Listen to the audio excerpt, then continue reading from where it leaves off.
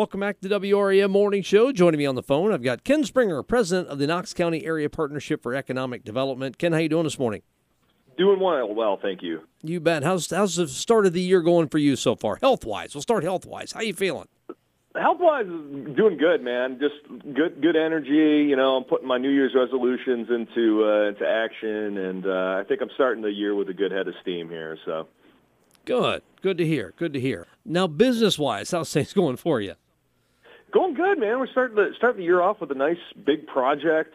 Just recently announced a utility-scale solar project, which is going to be located south of Galesburg. We're really pumped about it. It's a project that KCAP's been working on with the developer for a little bit over a year. And in short, it's going to be a $70 million investment in Knox County. They're going to have some really good property tax impacts. And located kind of in a fairly unpopulated area south of Galesburg, but north of County Road 10. And we're optimistic that it's going to get the approvals here that we need in the next couple of months. Nice. That's great news. What else you got? Yeah, you know, I think we would be smart to expect to see more of this kind of thing here in the next 10 or so years.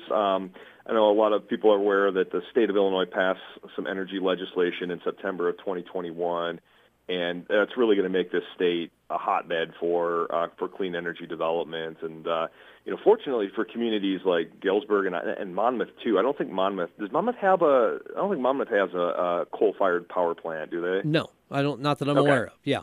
I was going to say I'm very familiar, but not. I wasn't totally solid on that, but yeah, I mean, so the intent of this energy legislation and all this clean energy development, I mean, this is just basically going to be bonus investment for communities like Galesburg and Monmouth. We're not losing any coal plants, but we're going to be getting some new renewable energy. So it's going to be great for our property taxes. I mean, this one solar project that we're working on, as I said, is a $70 million investment. It's going to pay $5 million in property taxes over the next 35 years. A lot of that's going to go to the school. Some of it's going to go to the county. Some of it's going to go to the city. Some of it's going to go to the roads. You know, those kinds of investments are great. I mean, basically, this one project is going to generate the same amount of property taxes as like a new big box store. So, you can get these huge property tax injections with these individual projects, and so we're thinking we're going to be seeing quite a few of these here over the next 10 years or so. So, man, that's great news. Cool. Yeah, that's any good news is good.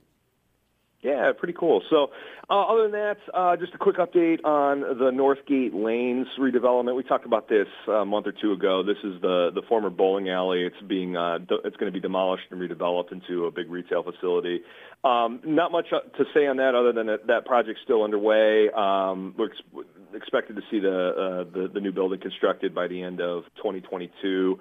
The retail facility is going to be a little bit bigger than initially thought. When we first talked about it, it was going to be a 15,000 square foot retail building, and now it's going to be a 20,000 square foot retail building. So it's getting a little bit bigger. But overall, that project looks like it's moving forward, and we should see that finished up here before the end of the year. Good. More good news. And how about the Cottage? What do you know about Cottage Hospital right now? Yeah, I mean, not much. I don't know anything that I guess the rest of the public doesn't know. We're kind of on the same footing as everybody else. We don't really have a ton to say on that. I mean, only thing I really want to get out there is that, I mean, I believe that this closure is not a reflection of our community as a whole, but, rather something that financial circumstances and decisions made by the institution's leadership. I mean, clearly it's not.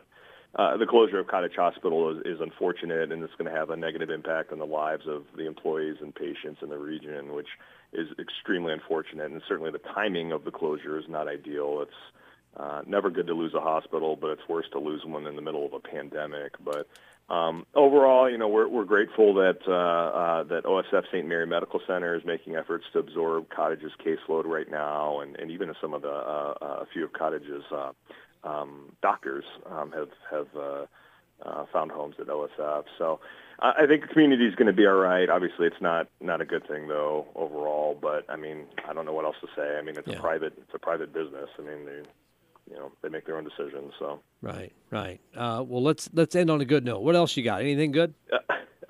Gearing up for another year as CEO. Our high school entrepreneurship program, we're out doing recruitment right now. We're hitting the school districts in Knox County. So if you have students in the districts, they should be seeing presentations from our CEO group. We're looking to get a new class full of students for the 2022-2023 school year, which is crazy to say that, but we look forward to some new faces. The current class is doing really good. They had a really great class business, which was launched at the end of the fall semester. And then this spring, the students are going to be launching their own individual businesses. So you'll be hearing lots more about that here in the coming months. Good. That's a pretty cool program. Absolutely, yeah. We actually one of our students from our very first year. So we're now 4 years in recruiting for our fifth year. And one of our students from the first year class just he got married and he just had a baby, and we're like, oh my God, we feel so old because he's just a high schooler when we first we met this individual, but he's doing great, and baby's doing great, and everything's going well. So we just love this program, man. It is just such a positive thing to be around every day. So. Yeah, I totally agree. Some of the student athletes that I've covered, for the past 10 years are up and having their own families. I'm like, oh my gosh, yeah, I'm right with you, man. Yeah, it's like where do the years go, man? It's crazy, but right. But no, it's really, really excited. We're super glad to be able to continue this program for the community, and we're so proud of all the students that have gone through the CEO program. They're all finding their paths in life, and lots and lots of success to speak about, and it's just really gratifying to get to spend a portion of my morning with bright young minds. So it's super cool. Couldn't agree more. All right, my man. Anything else before we close up shop for the month of January? No, I think we're good, but we'll see you next month with hopefully some more good news to talk about. And until then, you guys stay well, okay? All right, my man. We'll talk to you soon. All right, thanks. You bet. That's Ken Springer, president of the Knox County Area Partnership for Economic Development, KCAP, here on The Morning Show.